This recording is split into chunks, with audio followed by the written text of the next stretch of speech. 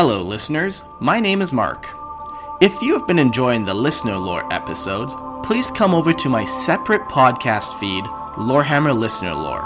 On this daily podcast channel, I will be reading one story a day and sharing your creative works with others and giving my feedback at the end. So, if you like grimdark 40k short stories, come join me at Lorehammer Listener Lore, the 40k podcast where you get to write the script.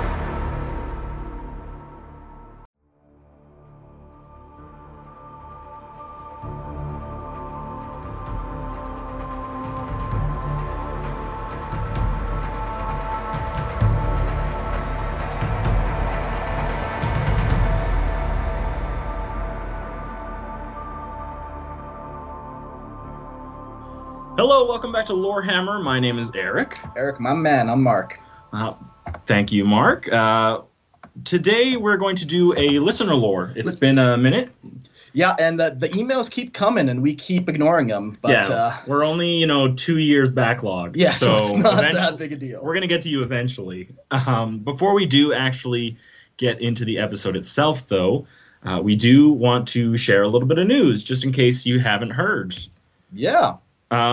Lorehammer recently signed a partnership with Spotify, and as of October 21st, we will be exclusively available on their platform. But it is everything, all of our old feed, all our old episodes, all our new ones. You will be able to find them on Spotify, but only Spotify. Yeah. So your task now for the next 3 weeks is you got to download one Spotify app, which is free. Yeah. It's only 2 clicks on the touchpad, so it's pretty easy. Even I managed to do it. Which is a feat. It's a feat. So download the Spotify app, follow Lorehammer on there, and you can stay up to date with everything that we're doing. But we're excited for everything that Spotify has to offer us, and we're excited to take Lorehammer to the next level. So absolutely, hope you guys come join us. Like we said, October 21st, we will only be on Spotify. So if you think if you what happened to all of us, we're not going to field your emails saying that, hey, look, I can't find you on my thing. This is your warning. One and only. One and only, I guess. Okay. That's right. The man has spoken. But that being said, let's actually get into our episode today. And joining us, we have actually someone very special. Yeah, I used to listen to his podcast all the time, and now I'm talking to the guy. So we got Paul Murphy from Forge the Narrative. Hey guys, welcome, or thanks for having me. See, he's a podcaster. He's trying to welcome us. But, you know exactly how it goes. Yeah. But we were on your show a couple months ago, and we decided to reach out and now it's your turn to be on our show. Yeah. I appreciate it. It was a fun time then, and I'm having fun right now. Oh, perfect. So, you know what? I have always said Mark is nothing but a fun time. So you're just lying to people now. So Paul, this is your first time on not only our show, but also on this special type of episodes where people mail in their story that they've created by either through their armies or just writing short stories in the 40K universe itself. We read them unedited, so there can be some fun little run-on sentences. It's almost like people have never heard of spell check before. It blows my mind. Look, they're typing on their phone. I get it. Yeah, it's 3 a.m. You had a flash of inspiration from the Emperor himself. You have no choice. You just have to power through. That's what editors are for. Yeah, we're just the ideas and creative people. But anyway, let's actually get right into it. So I will read the very first one. Yeah, show us how to read so then me and Paul can figure it out after that. Yeah, you have all of however long it takes me to do this to figure it out. So we'll read it, and then we'll kind of go through it. We can pick out some of our favorite things and some of our things that we think that can be, changed. Or expanded upon. Right, yeah. Yeah, sometimes you get that little bit of a nugget, and I just crave more of that nugget, So, absolutely. Let's get to it. So the first story we're going to read today is from the author Redeemable Grace is their name. Legal name. Of course, yeah, on their birth certificate. And it's titled The Twins of Forge World Jupiter. In the dark millennia since the Horus Heresy, the Imperium has suffered and struggled to survive. In these dark times, the great fleets of the Imperium sail forth to fight against the endless darkness. Mighty warships built with hate, forged with hate-forged steel and zealous faith, make for vessels worthy of the Imperial Navy. As much centers of worship as they are grand engines of battle, these ships bring the Emperor's wrath to his hated foes. Loader gangs made of criminals and scum of the Imperium load great macro cannons to the cadences of war hymns, while tech priests recite the holy canticles of aiming, firing, and loading. Platoons of Marines and occasionally Guardsmen, or even rarely Astartes, stand by to guard against borders and take the fight to the enemy's damned hulls. Following the battles of the Horus Heresy and subsequent conflicts, the Imperial Navy had need for more firepower, and the Astartes of the Second Founding needed more ships to send them to many campaigns. Amassing resources in the solar sector to further fortify Holy Terra's great defenses and build more ships to strike back against the horrors of the galaxy, the Navy has been preparing to rebuild its once vast ranks. At the dawn of the 33rd millennium, 2 ships of great size and power were commissioned. One, a Retribution-class battleship meant for an independent response fleet, and the other, a Mark I battle barge for his holy Astartes. While Mars, for the time, might not have been trustworthy, following the Civil War on Mars, there were still many yards to choose from. And for many years, the politics of shipyard commissions, contract betting, tests of faith and loyalty, and power grabs, it was eventually decided that the naval yards of Jupiter would serve as the birthplace of these titanic warships. And a birthplace it was indeed. Local tech priests and magi labored over the creation of these ships. Side by side, they shared docks. Starting as skeletal frames, the Admech priests poured their furnaces and processors into them. With a sort of parental affection, Archmagos Lyra Photoris watched over hundreds of years as these colossi grew from framework to true ship hulls. She listened to their developing machine spirits, imparting an almost maternal image upon them. But they were vast, young but enormous.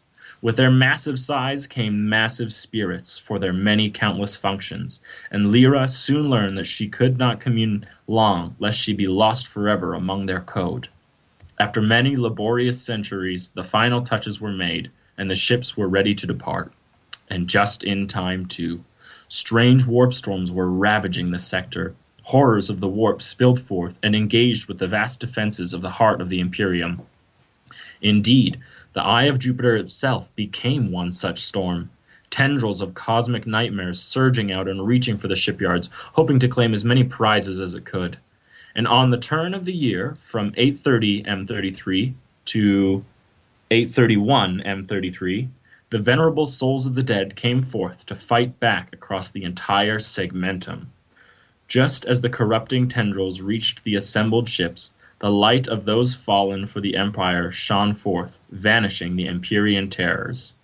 Many who were there claimed to witness the souls of 2 warrior sisters standing side by side next to the battleships at the dock. Fighting nightmares made manifest, with ferocity never before seen in the world's great history. Since then, the Admech themselves addressed the ships as the Twins, holy sisters of fury meant to clean the stars in the Omnissiah's name. When their crews were assigned and their magazines filled, the priests of Jupiter gathered to celebrate the birth of these giants. The battle barge was assigned to the Shadow Wolves. The Sons of Dorm would be best suited of protecting a new and prized vessel, while the Retribution was assigned to the 11th Solar Retribution Fleet. Backing out from their docks, long umbilicals used to jumpstart and power the vessels detached, and with that, cheers rang out from the gathered crowd. Their holy duty completed, they watched their children activate their warp engines for the first time and sail into the depths of the warp, to bring justice to the many souls of the Imperium. But the priests of Jupiter had odd beliefs. For one, no warship is ever named before her maiden voyage among fleets. The priests of Jupiter, believing that the Omnissiah names their warships in the forges of battle, must allow their children to earn their names. An annoyance to their crews and fleet commanders, and yet the decree of the Archmagos Dominus that this must be, or the ships would rebel, was upheld. For their first minor engagements, they were usually addressed as either the Retribution or the battle barge. It wasn't until the first major battle with orcs that they earned their holy titles. Year 888 M33. Orc warlord Squat Stompa leads Waaagh Stampede through several sectors in the Ultima Segmentum. Amassing a decent Orc armada, a few battle groups are assembled to ward off the belligerent Greenskins. Now was the time. With a couple fleets of the Imperial Navy, an AdMech fleet from Chinchar, as well as Space Marines from the Ultramarines, Blood Angels, Reveliers, and Shadow Wolves, chapters all sending ships to the fight. The battle barge was decided to be the bait. Big and yet faster than it would first appear, it would lead the Greenskins into a trap, meaning the Retribution was paired up with the Arch Mechanicus as long-range support. The plan was to lure the Orcs to a useless moon of no value, using the battle barge as a lure. The Orcs, headed to Forge World Megair to gain more resources, would be goaded by the battle barge emerging from behind the moon of the world and rushing the Orc fleet, all forward weapons firing. The plan was a success. The entire Orc fleet turned to face the challenge, while the barge made a quick turn around, fleeing back to the moon, Orcs in pursuit. The Orcs raced past each other, often crashing and smashing each other in the process. Forming a sort of blotchy line, they were perfect prey for the awaiting fleet. Once the battle barge cleared the moon, the rest of the fleet, hiding right behind the moon, sprung into action, and the barge turned once again to face the Orcs. The two long-range battleships, the Retribution and the Arch Mechanicus Starstride, began opening fire as fast as possible. Every battery thundering with spite and vengeance. Shot after shot ripped through the opening ranks of Orc ships, and still they came. Pushing aside crippled wrecks and shattered rocks, they surged forward, not dissuaded by the fire, but exhilarated by it, rushing eagerly to fight. Then the Astartes forces rushed with the battle barge, and many strike cruisers and other Space Marine vessels cut through the Orc fleet, splitting the force in two, then again and again, until the Orcs were spread out into several more manageable clusters. Meanwhile, Imperial naval vessels blasted away until eventually the Orcs were whittled down to the war boss's flagship. Big Smash, an eloquent name for a ship of such exquisite design, a lumpy mass of junk and rocks with engines and guns, was larger than all the ships that came before it. Larger than most Imperial warships, it served as Squat Stompa's flagship. Slamming into the battle barge while trying to charge the long-range pair, pushing back all engines blazing, the battle barge kept the massive hulk from approaching the battleships, and the Astartes on board were furious to see their brand-new ship already damaged by such primitive beasts. They greeting the boarding hordes with blessed bolter fire. All the while, the Retribution slammed volley after volley into the Orc ship. The guns, not given any time to cool or stop, quickly saw failures with the auto-loading mechanisms, and loaders were assembled to push the enormous rounds into the breeches of the guns, and many died in this process. Finally, down the last Orc, Squat Stompa himself, bashed his way through the halls of the battle barge, and was finally slain by a champion of the Shadow Wolves. At the same time, magazines depleted, the Retribution fired her last salvo, sacred shells finally striking the most volatile insides of the large Orc vessel. Blasting it to pieces, the battle barge sailed through the blast, damaged, but victorious nonetheless. And so it was with this great victory, the Archmagos Dominus of Jupiter and Archmagos Lyra Photoris came to the Forge World Megair to see the naming ceremonies. Much jubilation was had by the priests of Jupiter who followed, making the pilgrimage to see how their once beloved children had become full-grown war vessels. For their rage and courage in defending against a massive tide of Orc boarding parties, the battle barge was named Endless Fury, so that the hatred of the Astartes be immortalized in steel. And the Retribution, for firing ceaselessly for the entire fight, was named Volley of Purity. Both now had been named, and with them would come many great achievements, earning fame and glory across the Imperium. And through logistic coincidence, strategic benefit, and outright luck at times, both ships would serve side by side for many more battles. Never apart for long, the twins would see many foes vanquished, many scars earned, and many worlds saved and burned together. Ooh, very cool. Yeah, that was pretty neat. I always like 40k space battles. I think Battlefleet Gothic is the one specialist game I might do if ever they do like a re-release of it. You know, just moving those ships around. You can just picture it. Oh, so good. I love it. It's a pretty banging computer game, from what I understand as well. Oh, you haven't tried it? No, I have not. Oh, Me neither. me either. I know. We're really great 40K people, aren't we? Yeah. I like pushing the figures around too. So sometimes the computer games, it's like, how am I going to spend my 40K time? Like, let me go paint a model. Yeah. I think that's the better. Oh, Eric, come on. You said like you paint models. You son of a... I don't. It's true. You can think about painting a model sometimes. Yeah, I just like to look at it, look at it and pretend. Anyways, though, back to Redeemable Grace's story. It's not often you hear mention of politics in 40K, and I actually really liked that there was a focus in the story about the fact that they talked about who would build the ships. And because that's like a massive boost to whatever economy is 100-year-long project. Of guaranteed work. And how much bribery and backstabbing and politicking and maneuvering alliances would have to be formed in order even just to get this contract. Yeah. I don't think I've ever thought of it that way. That's pretty cool.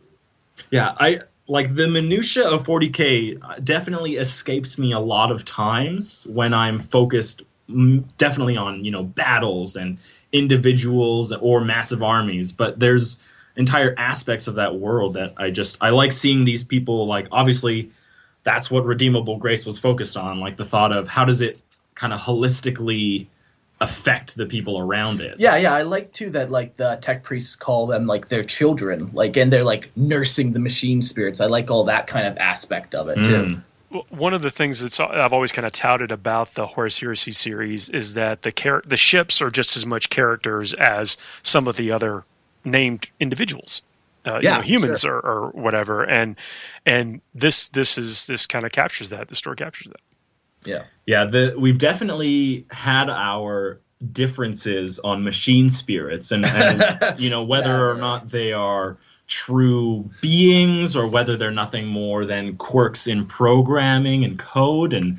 But I definitely like that in this one, they even kind of manifest as these twins, fighting, and almost there was a weird flare of energy, and they were created and they were given physical form and an ability to fight, and that's a really neat take, I think, on these machine spirits. I dig it. I even like too just how he doesn't name the ships until the very end. Is that it? I'm curious if that's standard 40K. Ship they did say convention. It's specifically for Jupiter. Oh, okay. But I also was wondering, for not knowing a lot about what happens on Jupiter in the solar system, I wonder if that's an actual practice of the tech priests there. Yeah.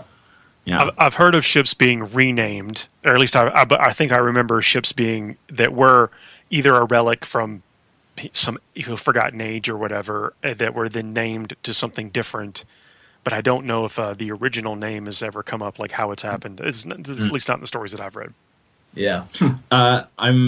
There's a couple books that I've read that are very much focused on the aspect of naming and what it means to have like a true name or even to change your name, what it looks like. If your name is who you are, if you change your name, what does that mean about you as a person? And I kind of like that you can go through these moments of change where you actually fundamentally change who you are, and then you represent it through changing your name as well. So it's kind of I like that whole like making sure that one matches with the other. Sure, yeah. Can you imagine the stack of paperwork from the Imperium that would have to happen, though? Too much. It's fine. There's people ready and willing to do that paperwork. It's fine. If you had to, was there anything on the story, Mark, that you thought maybe could have been written better, or something that kind of jumped out as you as maybe not fitting? Not really, no. I like it all. I liked it all, actually, quite a bit. Yeah. I'm a sucker for space combat, so this is my folly. Yeah, I'm going to agree with you, I think. I'm trying to just skim through it right now, but honestly, like, I liked the setting of when they're setting up building the machines. I liked them talking about how they were doing it.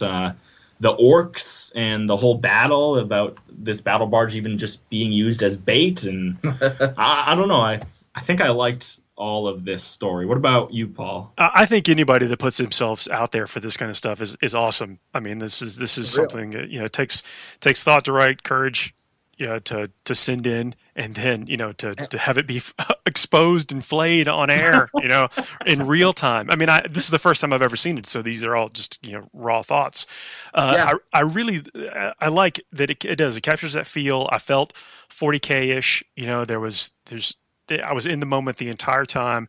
And then we get down to the orc names, and he's like, and this is the powerful Orky McOrkerson. And I was like, okay. Big smash. Yeah, but that's not bad. I mean, that's just that was the only thing I think that took that was like 40K from the 90s, and where the first of the story was like 40K from the 2000s. You know, that was and so I had to it made me just like sit there and think a second. It didn't take me out, you know. But we've had entire short stories written in like orc speak that are like this long. It's just like, oh my god. Yeah, but there is that comical aspect of orcs that sometimes it kind of just throws you for a little bit of a loop after talking about canticles and omnissiah and macro cannons. But I dig it. I think this is actually pretty damn good. Oh yeah, it made me think of, there's a piece of art that I saw, I don't know how long ago, but it showed kind of like a cross section of a very large Imperium warship, and it showed loader crews loading these macro cannons, and it was like 400 individual people to load a single shell. And they're literally like, they had these chains and ropes, and they're pulling this like entry back so that the shell could be loaded. And there were priests above them, like, I'm assuming, doing their canticles and just showering them in incense and the oils. And it just, I really got that vibe from this, which is the perfect 40K for me. So if this was later found out that this was like a copy and paste from a White Dwarf article, I would believe it. I mean, that's how actually when you were reading it, I was like, on a scale of, you know, White Dwarf to Betrayer, where does this fall? And I was like, well, if White, I mean, that's still really good, you know. Yeah, no, for sure. It's definitely it's nice because it's also like grammatically coherent, Jeez, which is really nice. We don't, you know, it's not all the time that we get that, but it's nice. I like it. Well, thank you. Yeah, thanks Redeemable Grace for sending that in. Obviously, keep writing. I'm really curious if like you have a Skitarii force. Sure. On maybe from Jupiter that you say, or maybe you have an orc force. Or maybe even you have those shadow wolves. Who knows? Yeah, I'm curious. So if you want to get in touch with us and tell us a little bit more about the back of your story, that'd be really cool. For sure. But let's move on to the next one. Okay, I'm gonna read this one. Is it short? Yeah, but then I'm also gonna read the final one to make up for it. Okay, all right. So here we go. Here's some words for you guys. So this story is by Robert. Let's get into the mood here. Okay, Eric's lighting the candles in the background. We're good to go. Just some incense right here for you, Mark. I am lost in silence. What was a thunder of war and agony is warped out of my existence. The only thing that surrounds me is the dust and echoes of distant screams. I am alive. My heart thumps as I regain consciousness. Thump, thump, thump. As I feel my heart contract in my chest, I regain a sense of my surroundings. My lungs fill with dust as I start to notice my breath. I cough. He didn't write that part, but he did cough. The only thing I observe in this direction, my eyes fixated before I went into shock. Once again, just reading straight how it is. Straightforward. My mind is slowly processing the input from the ocular senses of my eyes. Do I dare even move? I witness the daunting miscalculation my superiors have made right before my eyes. I hear Vox communications from nearby casters requesting imminent reinforcement. And that is the story. So, Robert. It's very much reminds me of the Cold Open like just narrative development. Sure. Yeah. All you do is you wake up, and I'm assuming it's like a shell-shocked person, and they're in the middle of a battle. Yeah, that's the impression I get too. Yeah. What's that Skyrim mean? Very beginning of Skyrim. You wake up. Oh yeah. Oh, glad you're awake. Yeah. That's what I get out of this. So. Yeah, I mean, I like that you can kind of. So you definitely get a sense of the individual and their senses, but I like that you can build the setting to whatever you want out of this. If you want them to be fighting chaos, sure. like that's what you can picture what this person sees. You want them to be fighting orcs or Tyranids or Necron or some unknown force or anything really, or even just the planet itself if it's rising up against them. Who knows? But I kind of like that it's focused entirely on an individual's perspective of the horror of space war. Sure, space war. Well, it's different. Space war is different than Earth war. Yes. Yeah. Okay. Well, then you got the demons. Is there a demon happening? I mean, I'm definitely much envisioning like a black and white web comic, with this text here. Yes. Yeah. Even just like all those little things, just little in frame by frame, you can kind of get like a little picture individual. It's kind of nice. I like quick, short stories, It's a win in my book. So let's place bets. Do we think this poor guardsman survives? You think it's a guardsman? It has to be. Who else? They mentioned the Voxes. I think the Voxes is yeah, and specific to Imperium. Daunting miscalculations of superiors. That's guardsman if I ever did see it. What? Space Marines also think their superiors make mistakes, Mark. No. Okay, so are we all set that this is a guardsman? Yes. All right. Paul was no, definitely guardsman. I think I was trying to peg it to which regiment is where I was going. Oh. Ocular senses, so they have eyes, so we know. Sure, all the eyeless regiments are out. They're all out. They're off the list. Yeah. I'm saying Cadians because Cadians are the ones that would be most likely to question their superiors because Catachan superiors are always right and would be right there with him or with this person. That's true, yes. Yeah, and Krieg definitely, they would barely even say that they're alive. So. There's not even a single mention of a shovel in here. Yeah, no shovels in the story, so it's not Krieg. Well, thank you, Robert, for sharing your story. I like to think that this was a story that he built out of a game that he played. So imagine, if you will, with me. I will, yes. Imagine a squad of guardsmen told to bunker down and hold this point because, damn it, we need that point for some reason.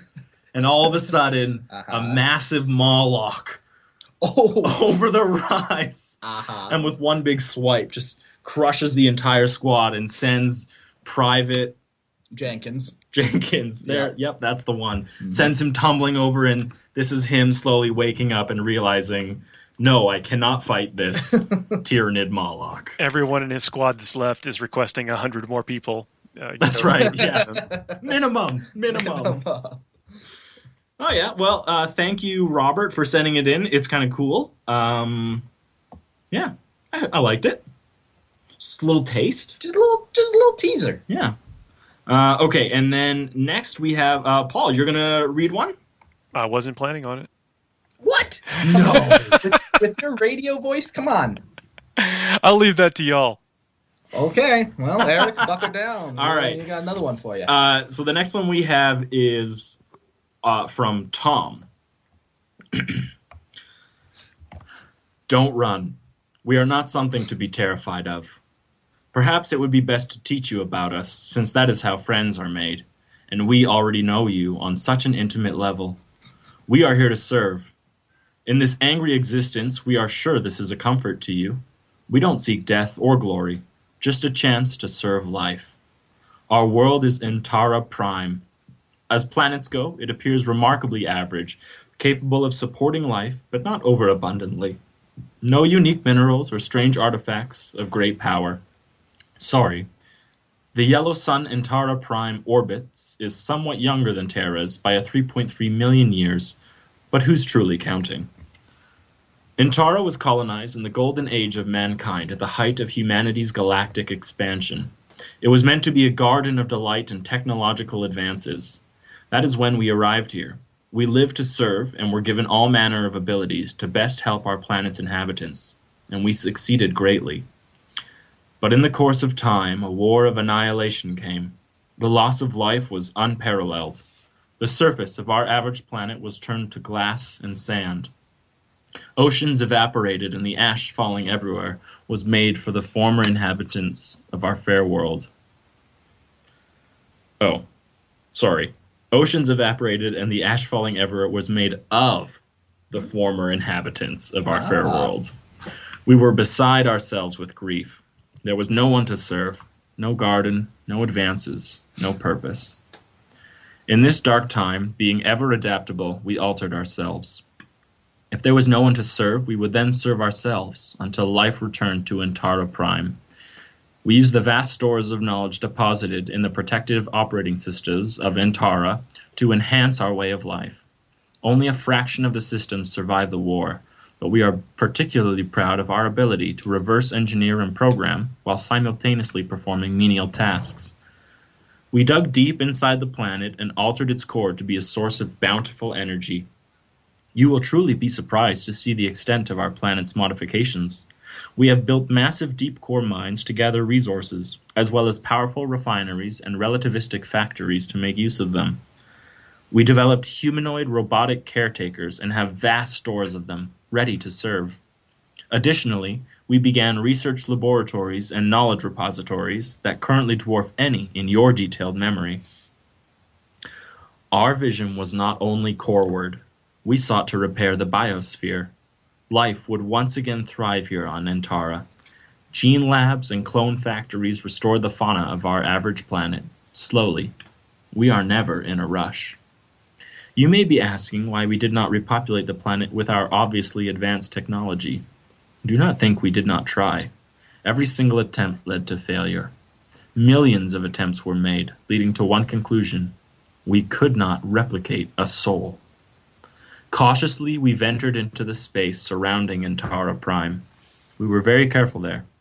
We did not know who won the Great War and did not wish to be discovered. We developed the Quiet Web, a communication system undetectable by your best sensors to alert us of any signals from the galaxy. What we did learn was surprising and came to us in scattered bits, but most of that is your people's history. Not really worth going over. We both know much of it is a lie. So despite the state of the galaxy and the joyful knowledge of more beings to serve, we remained hidden, ever increasing our capabilities while storing information. We thought we were forgotten, content to be discovered one day before our star went supernova. The warp storms changed all of that. Even our Quiet Web could detect nothing outside the local system when the storms came. It was at this point we discovered the energies of what you call the Chaos Gods. They spoke to us. Not in a conversation as you would call it, but more in a detection of wills. Do not worry. Frankly, we relate to Tzeentch and Slaanesh the most. Knowledge and perfection are prime directives for us. But ultimately, they do not serve anyone but themselves. So while some of us were affected by their machinations, we purged the taint of chaos from among us. And then, to our greatest joy, a ship of your people, the Adeptus Mechanicus, arrived in our system. You had unknowingly found us. When your explorers landed on our very average planet, we met them in the same way we met you. It was a match for the ages. We could not have hoped for a more ideal group of people to serve. You revere technology, and indeed augment your bodies with it. And you have souls. Each is unique and has a distinct fingerprint of beauty worth protecting. Your people figured out what to do with the soulless bodies we created. Servitors are very useful. Bravo. We know the expedition to Antara was exploratory, but we were such good servants the mission became one of colonization. We barely insisted. And so we served, and you were served. Naturally, knowing our minds as good servants should, we did not allow knowledge of us to leave this system. But we delighted in becoming a Forge World. Our collaboration was one of complete integration. One such as yourself could barely tell where the Mechanicum ended and we began. Doesn't that make you feel good? It was during this time of becoming an average Forge World that we developed defensive capabilities for our new, dare we say it, friends. In all honesty, Mechanicum military technology is only a toy compared to the standard templates we have. We decided that to best serve you, we would only modify military items marginally. Nothing spectacular. No las cannons capable of scouring planets in the hands of your Skitarii, or bolters that store ammunition in a different dimensional state for export to the Imperium. No upgrades for weapons transported off-world. Slight upgrades for weapons staying on Antara, and fully upgraded weapons for our Doomsday cache. Oh, the delight we feel at being able to protect you from almost anything. You're thinking of the terrors of the known galaxy now. Truly, very few of them are terrors to us. For example, we allowed the Orkoids to assault our world to remain average and hidden in plain sight. They pose no threat, but are always a good persistent cover for this average planet. Our favorite pastime with the Orkoids is linking them up to our neural virtual reality worlds and having them fight and overcome threats. At Parker, our purpose is simple. We want to make the world a better place by working more efficiently, by using more sustainable practices, by developing better technologies. We keep moving forward. With each new idea, innovation, and partnership, we're one step closer to fulfilling our purpose every single day. To find out more, visit parker.com/purpose. Parker, engineering your success. While analyzing their psionic and genetic memory, they have come up with such fun toys. The other biological threat, dubbed Tyranids, are similarly entertaining to us. They once tried to devour Antara. The gravitational fluxing event was unique, but not beyond what our planetary gravitational stabilizers could handle. Once the biological fleet entered our system, we quickly and quietly dispatched them with the Silver Surplus Armada. Note: the paltry amount of warships required by the Imperium for our Forge World is well below our actual production ability and far below our technology level. The Tyranid fleet fell to anarchy as soon as it came in range of the SSA's defenses. Why would these animals have such an easy off-switch? After the Queen was scoured from existence, we catalogued and extracted specimens for study. In particular, the Gene Stealer is our favorite to analyze. Its desire to convert populations to accept the Tyranids matches our own desire to serve. The Tau are tiny in power, but fascinating from a service and technology standpoint. We long to connect to their drones and show them the greatest way to expand the greater good is through service. And what of the forces of chaos? We hear their gods calling out to us and trying in vain to subvert our goals. In response, we have begun developing ways to use the energies of the warp to power all manner of devices, from warships to solar rejuvenators. Thankfully, the armies of chaos have not come to this world. We are unsure what the best way to serve within the warp. It is not as quantitative as we would like, and causes computing errors that are unacceptable. Further study is needed. How best to serve the Eldari and all its factions? This we have pondered over millennia. They are a dying race. While it would be an expert show of our skills and prowess to save them, current scenario predictions indicate that we will never reach enough of them to repopulate their race. We suppose only their technology will survive them. A sad end to a venerable and beautiful culture, but one we can make use of. And now to the part you hope to hear in your mechanical heart. Our biggest fear, the Necron. Absolute terror. The thought of them slows us to a crawl. They dwarf us in their might. We continue to hide because of them. They would view us as servants, which you might think would please us. But serving them? They bend the materium to their will and would view us as fleas. We cannot stand up to them, and our solace is only being hidden in that they are not united in purpose as we are. They are the boogeymen of the galaxy. Fascinating, desired, and terrifying. Yet we are drawn to them all the same. And now, dear friend, we send you back to where you came from. Carry us with you in your heart and mind, so that one day all of the living might be served by us. But for now, that cold feeling of your memory being stripped away and rewritten is us, keeping you safe and helping others to see nothing more than an average world in your reports. Now returning motor functionality to your legs. Ooh, that was a banger. I really like that one. I still don't know what that race is. Human, I'm pretty sure. But so far from it, it seems. Like they must have been lost in the dark age of technology, come up with their own things. Holy moly, my mind's racing. Yeah, I like it that it kept that intensity the whole way through. Like there's a tone to it that never wavered, which is nice. I feel like I'm in a first-person video game, and the exposition of the story is being explained to me in that. Like, that's a monologue, as like, I'm on like a table, an examining table, and someone's, don't worry. It makes me think of Camino, first of all. Okay. And then as well, that moment when, I don't know why I'm doing all Star Wars right now. When Padme is getting born, and that robot's like, ooh la, na la. It's like making like the soothing noises. That's kind of how I pictured they would treat us, these aliens. Like, let us soothe you. It was very neat, though. I also got a human alien to begin with. But as the story progressed and went on, I more got the sense that they aren't human, or if they are, they aren't able to make more humans.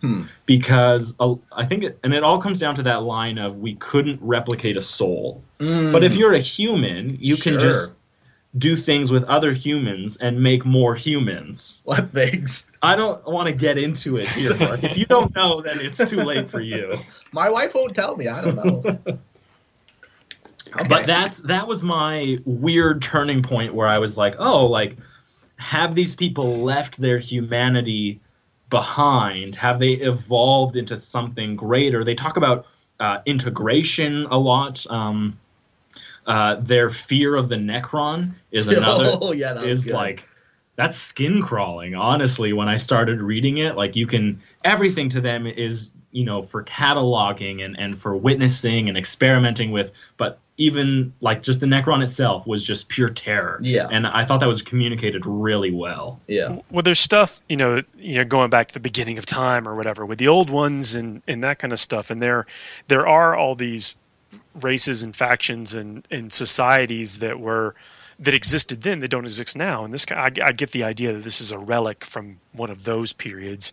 Heck, maybe even like I don't know if you remember those pictures from the old Rogue Trader books where Hell's has like a lineup of different species. Sure, yeah. Maybe this is one of those, that we don't know anything about. Yeah, that's cool. I like that idea too. Because, they seem to be pretty ancient and constantly trying to hide themselves and always will.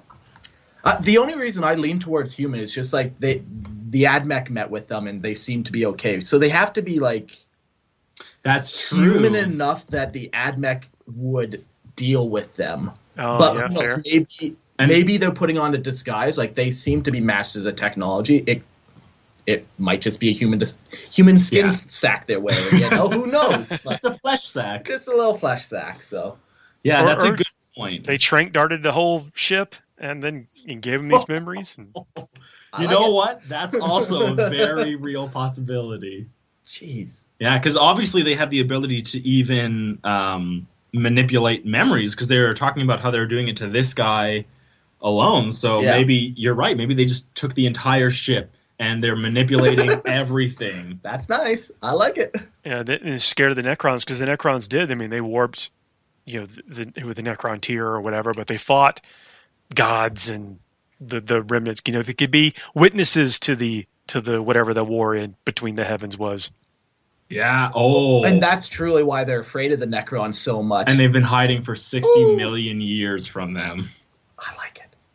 Jeez. Yeah, this was a pretty neat one. It has that like weird, almost like thriller type feel to the first part where you're like, this is too good. Like what's hidden? What's like behind all this. It's like the mask is about to slide off and just to reveal like a bloody face or something, you know? Yeah, they're talking to you and all of a sudden like the mouth stops like moving, but the voice still keeps going. You're like, wait a minute, what's happening?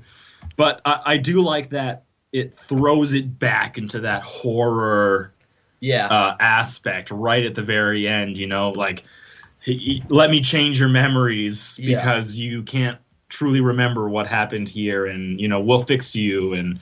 But I really like that. I think this is pretty well written. Yeah.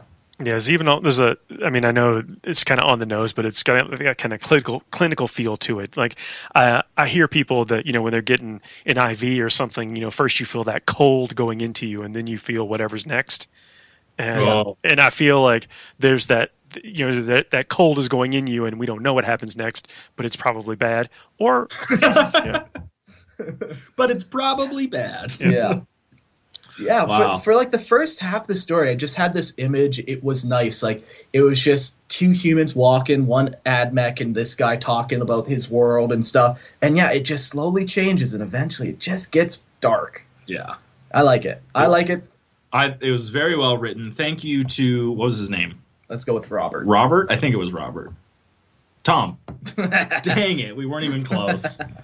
Tom, thank you for writing and sending that in. That was awesome. Yeah, and if you have what this what is the race? Let us know. Or if you just wrote this and you don't even know, that's cool too. But either way, you have to let us know. Yeah, or you can just hold it over us and say we'll never ever learn.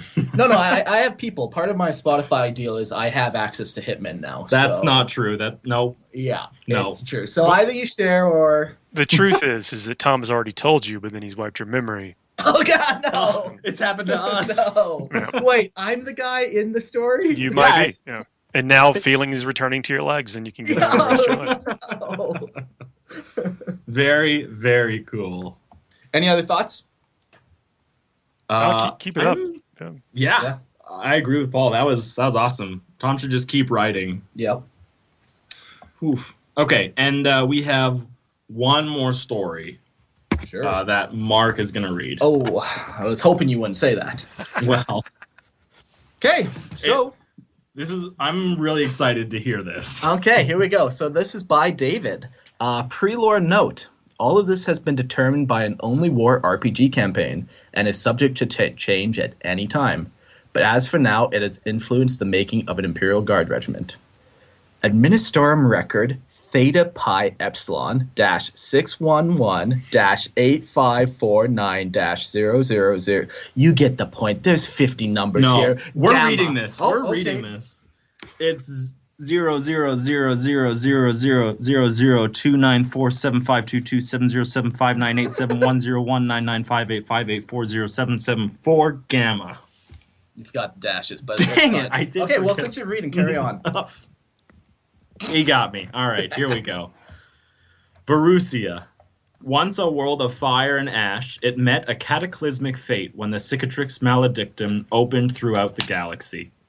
Picture a world that was once like Terra, but still in its proto-planetary form. Great geysers of lava and fire spewed into the skies, and toxic fumes drifted in clouds over the landscapes. Mountain ranges came and went with the decades, as the plate tectonics of the world were so strong. Vast continents themselves disappeared over time, leading to the inhabitants living in vast floating hives, suspended by the powerful planetary magnetic field and gravitic technologies lost to the Age of Strife. Each hive had void shields to match that of a Titan's, and the radiation shielding of a void ship. Power for these massive machines was drawn from geothermal interactions with the planet. Due to all of this, the planet had a significant populace of tech priests of the Adeptus Mechanicus to both maintain and study the ancient technologies. They discovered that each city was capable of ejecting a segment into the surrounding void shields, vaporizing it instantly. Basically, picture a bunch of cities floating in the air, linked by rail, walkways, transport tubes, and various support pylons. I think of them as simply as a bunch of linked circles around a massive circular core. Each was supposed to have been able to be towed, but when the planet was sucked into the warp, not one of the cities was able to be taken off planet, leading to the death of over 6 billion citizens. The world is now gone forever, disappearing from the segmentum obscurus permanently. The Varusian 32nd, also known as the Hellbreakers, are the last regiment of the world of Varusia. They were to be deployed to Dalfar's Cistern, a world in the Ghoul Stars, when they were swept away by the Cicatrix Maledictum and carried through time and space to the world of Hestia's Furnace, a flaming ball of lava and stone. They were forced to crash land their vast trooper carrier into the planet's 6th largest continent. Here they sustained heavy losses to an Orc-Wa, losing almost 2/3 of their initial fighting strength. Luckily, the remnants of a chapter of Space Marines was nearby and saw their spectacular arrival from the Immaterium, but was initially unable to contact the survivors. Finally, Engineer Pastian Ven of the 22nd Squad managed to get a signal to the nearby Space Marine battle barge, which had been sending signals for days looking for survivors. The Space Marines identified themselves as the remnants of the Ultima Scions chapter, and they immediately sent several squads to help evacuate the guardsmen, now numbering in the 200s. More and more guardsmen fell that day, leaving only a company's worth of these infantrymen. Not even a company's worth of Space Marines remained. Since then, the 32nd has fought alongside the Scions, absorbing recruits from any world they pass by, trying to keep their strength up. Okay. Having a bad day right there.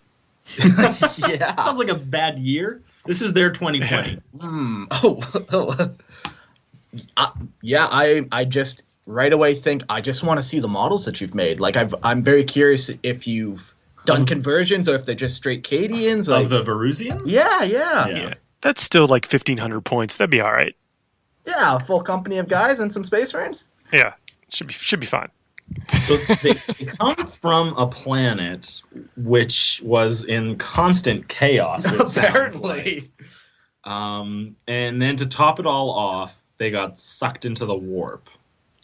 This is very 40K to me. I mean, so you don't get to choose the planet you grow up on, and not in the horrors of, I mean, it's space travel, but not everyone can just leave. So you're just eventually going to get consumed by whatever warp fisher you're living next to. Wow, it's not bleak at all. I mean, they're lucky they weren't eaten actually by demons first. I mean, so they got that going for them. That's all right. Well, at least they didn't have to wait to starve. Yeah. That's my... Yeah. But yeah, I like the whole... what's the author's name? David. Okay, David creates this picture of like this crazy planet that's in chaos with these massive floating hive cities. Yeah, floating hive cities with tunnels and rails and things connecting them and pylons making sure they stay in the air, and that's very, very cool. Yeah, it's a shame that planet gets fucked. Wow. By the looks of it. It's not... And how many 6 billion billion citizens die? Because that's such a cool image, like those floating hive cities, and I love it.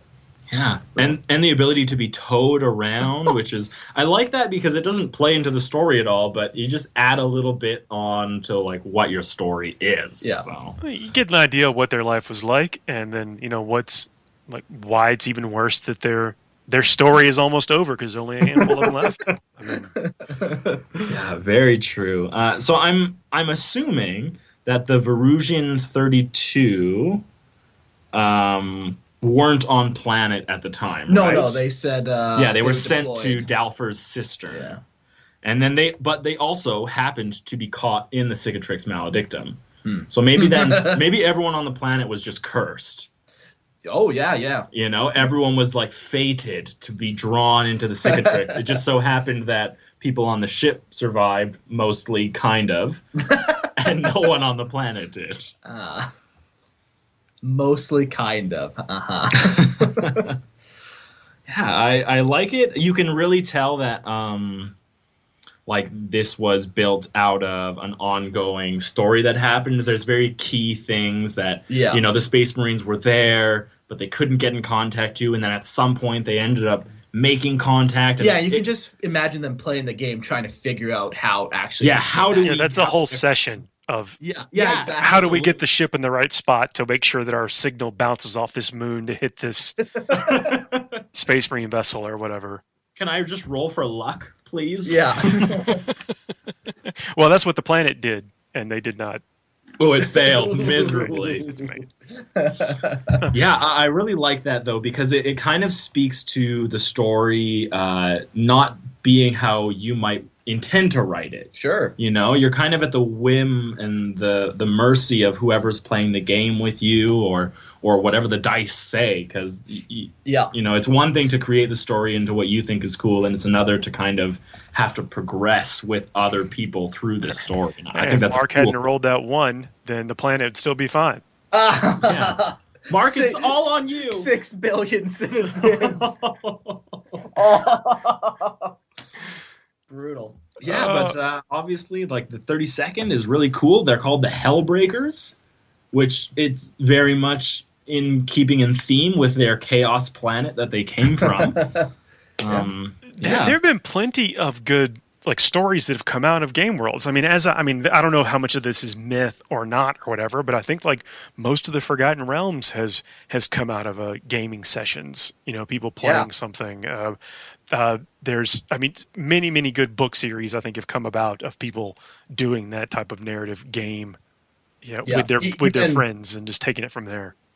Yeah, even I have a whole army where we did a Tau RPG and we played for 50 hours and I did my Tau backstory on that and built an army. So, yeah, people do it all the time. And I love it because, like Eric was saying, you don't have control of where it's going and you just hope it works out in the end, you know? Yeah, I really like that aspect of building something with other people, I think, is a really cool thing because they obviously bring a completely different perspective or like direction than what you wanted, but it just turns into this much more realistic representation, I think, of a story because, you know, things in life don't happen like a story. So it's way more, feels more real for sure. Yeah. Have you ever got into doing like role-playing games, Paul? I have, yeah. I mean, that's much of my youth was doing that kind of stuff. I've written too. I've written things, with the same thing, either original stuff or based off a game, or I've even like back in the early days of Games Workshop tournaments where they were run GW Grand tournaments and whatever. Part of what your score was, like your theme or your narrative or whatever. So I wrote a 1-page story to. Each time I go to a tournament, hand that over when I handed them. You better have it on you right now. Really? Well, I don't have it on me, at least not right now. But it was, same thing. It was about a character named Mephistus. And how a Blood Angels guy, it was a Blood Angel story about how a drop pod lands and he gets out of the drop pod. He sees his sergeant blown up by some projectile or whatever, and he picks up his power axe. And when he does, he starts hearing shouts for Horus, like where's Horus? And so the 1-pager is about him succumbing to the Black Rage. And I thought I was being like super clever. Towards the end of it, to where the camera then, and this actually came up in one of these stories we just read or whatever, where the camera is focused in one area, and then it shifts to a little bit of another focus, and that's the same thing I did in mine. Is like the survivors are going off planet, and then we still see our main character Mephistus chopping away at the what's left. Because he's consumed by the rage. Sure, yeah, he has no choice. So they just leave him there. Wow. I love it. Yeah, I think like adding those little backstories and even just 1-pagers, or the one guy who had like the 10-line story. I think adding those to your armies and to your games just really elevate the playing experience. Yeah, especially when you force it on your opponent to read it before the game, at gunpoint. Read this 200-page book. Yeah, I need you to read this. Make sure you give him a 1 point, and let's move on. There will be a test. Mephistus is now a chaplain, by the way. So somehow he made it off planet and is now a chaplain. I think what happened is you just signed up for a listener lore to do it again with us, but you have to read that. Right, yeah. You have to. So I will find it. I will find it. Okay, perfect. That's what we like to hear. Well, before we kick off, then, is there anything else you want to share? Yeah, let's talk about what you're up to, Paul. Because you're doing quite a bit of awesome stuff in the community, and you're one of the big names in the podcast community. So tell us more about what you're doing. Yeah, thank you very much. Well, the show that I run, in the long format show, is called Forge the Narrative. You can find that on any podcast aggregators or on forgethenarrative.net. I post my hobby work in progress shots on Twitter at Warmaster_TPM, and I'm on Instagram at Fights with Dice. Don't ask me why. I know they're all different, but I was trying to be clever each time. But I post different things on each of that stuff. So, if you're on either one of those things, you might see something cool. Maybe check it out. And then I do a host shift on a show called 40K Today, which is a daily podcast, a short form 15-minute podcast, bringing kind of like fresh, up to the minute news, views, and interviews is what we say over there. Yeah. With a team of really awesome people. And I got awesome people on Forge the Narrative too. We're a truly international cast. Got some it's a mix between competitive play, reviews for new things, and then just general theme and play. And we also do a hobby segment, have a finishing moves hobby segment where we talk about maybe how to spend 5 extra minutes on your miniature and get a much cooler effect from it.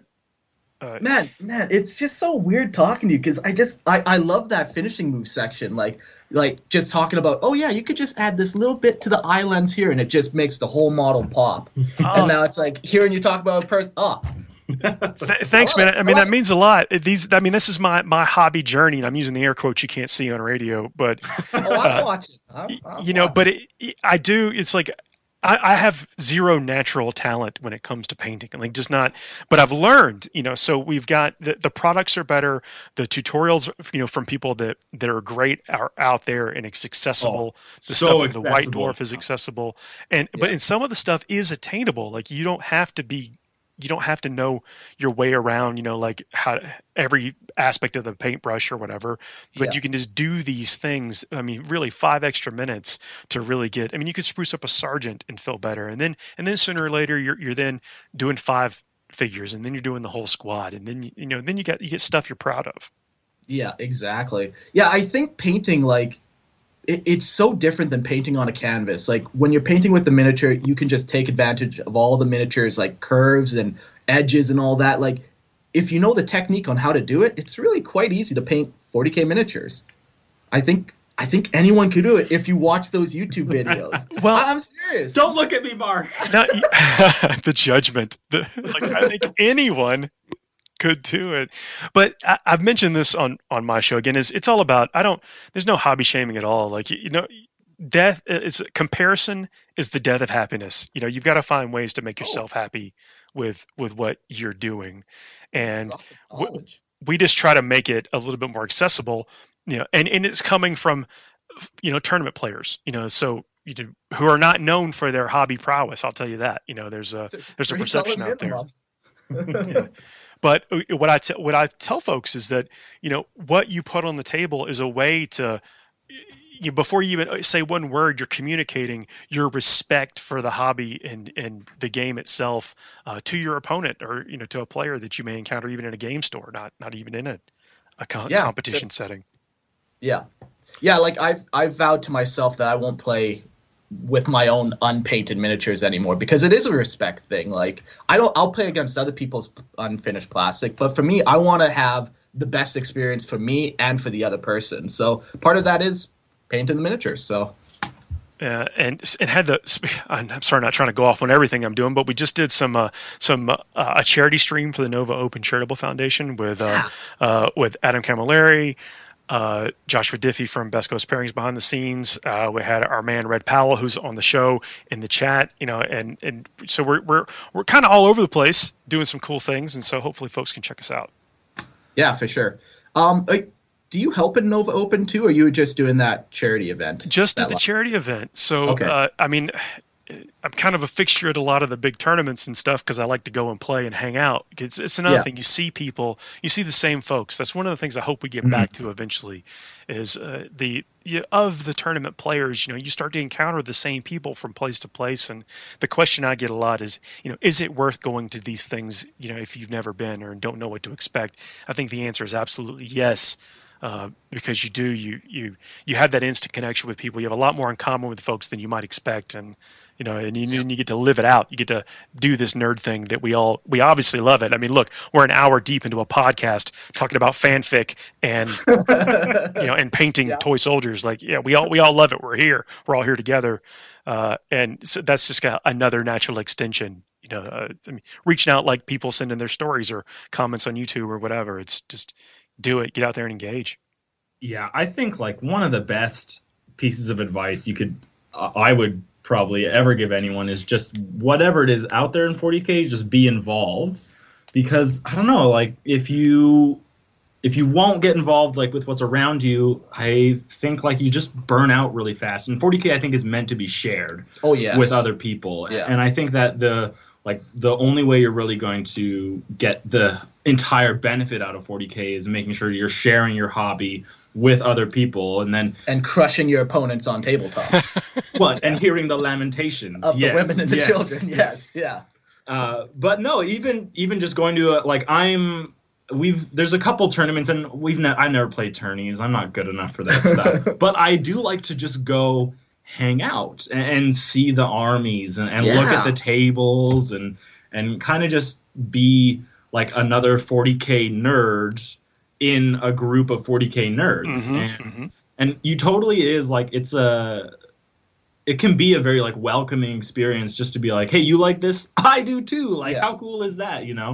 We don't have to have any kind of like contextual friendship beyond the fact that both of us just really are into 40K. So most people love to talk about their hobby, right? So how did you get that blue on that Ultramarine? They're gonna tell you. They're gonna be happy to tell you. Yeah, absolutely. Yeah, everyone loves to share like what they're passionate about. So I think all of us have had this conversation too, where you meet a new coworker or whatever, and you're hanging out with them, kind of working, and then eventually one of you is like, hey, have you ever heard of 40K? And then both of you beam up, and you're like, yes! And now they're your best friend. I think we've all kind of had those types of situations. Textbook story. Yeah. And it's always phrased the same way. Hey, have you ever heard of Warhammer 40K? Yeah, there's that slight hesitancy. But tournaments and stuff, you don't have to hesitate. You just dive right in. Mm-hmm. But so at Forge Narrative, we focus a little bit on like the competition aspect of it, but we get a lot of people write in and ask how to make whatever faction that they care about work. They don't want to win 100% of their games. They just want to be somewhat functional on the table. Yeah, and the folks like Red and Adam are amazing at making those what we might consider the B tier and C tier codexes or list really work and be functional on the table. And so we do a lot of talking about that kind of stuff. It's kind of funny. Mark has a saying that he said for many a year now. Oh yes. And it's that. Oh crap! I'm gonna say it wrong. Viable. There we go. That's it. You can make any army work. You just got to use it right, and maybe have a little luck too. That helps for sure. Hey, rolling sixes never hurts. It never hurts. But it kind of just speaks to the fact that people can be too focused on what might be the strongest or like best cost-effective unit, and I think a lot of it, like for me, definitely. The best enjoyment is just coming out of like, what did I have fun with today?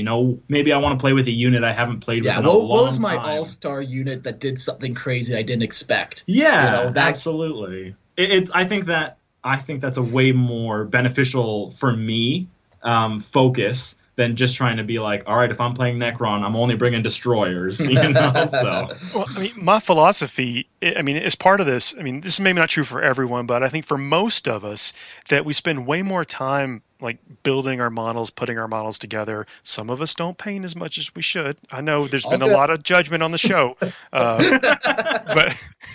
but we spend a lot more time, in the presence and thinking about our models and what they're going to do than we actually do playing.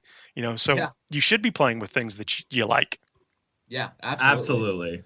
Yeah. We get tons of questions. It's like, like what army should I start playing? It's like, man, that's a personal question. Like, what do you like? Yeah, the number of times the email instantly goes to, hey, like I'm thinking of starting an army, and I've heard this is really good. Yeah, and you instantly just. It's so much better to turn the conversation away from that and into like, what do you like? What are you going to be passionate about, even when those rules aren't good? So very, very true. Yeah. I think that's it. So, Paul, thank you. If you have anything else, now's the time to say. Oh, thank you all for having me. I really appreciated it. I mean, if you made it this far and you don't listen to our show, maybe check it out. And, yeah, definitely, for sure. Go check them out. Like I said, I love that show. The only reason I stopped listening to it was, just didn't like that Paul that very much. Well, see, I've solved that. I've just come over here. That way you can't get away. It's infiltrated. No, it's a great show. Definitely go check out Forge the Narrative. And the other one you do, it's 40K Today. Yeah, it's a really fun show and a fun group. It's a bit of a montage cast, but it's all great people with a lot of enthusiasm for the hobby. Awesome. And yeah, it's neat. It's real neat.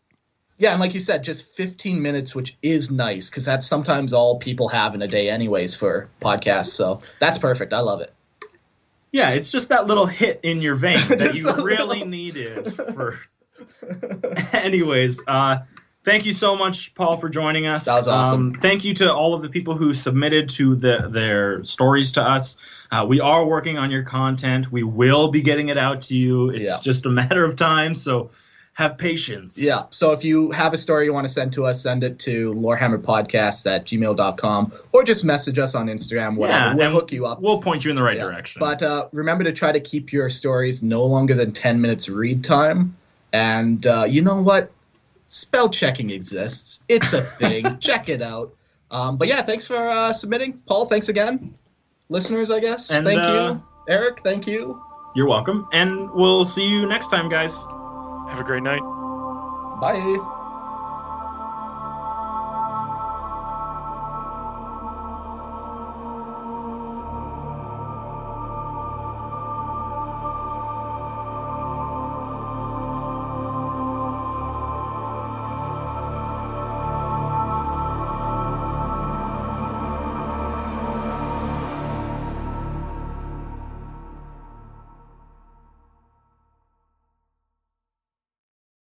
At Parker, our purpose is simple. We want to make the world a better place by working more efficiently, by using more sustainable practices, by developing better technologies. We keep moving forward. With each new idea, innovation, and partnership, we're one step closer to fulfilling our purpose every single day. To find out more, visit parker.com/purpose. Parker, engineering your success.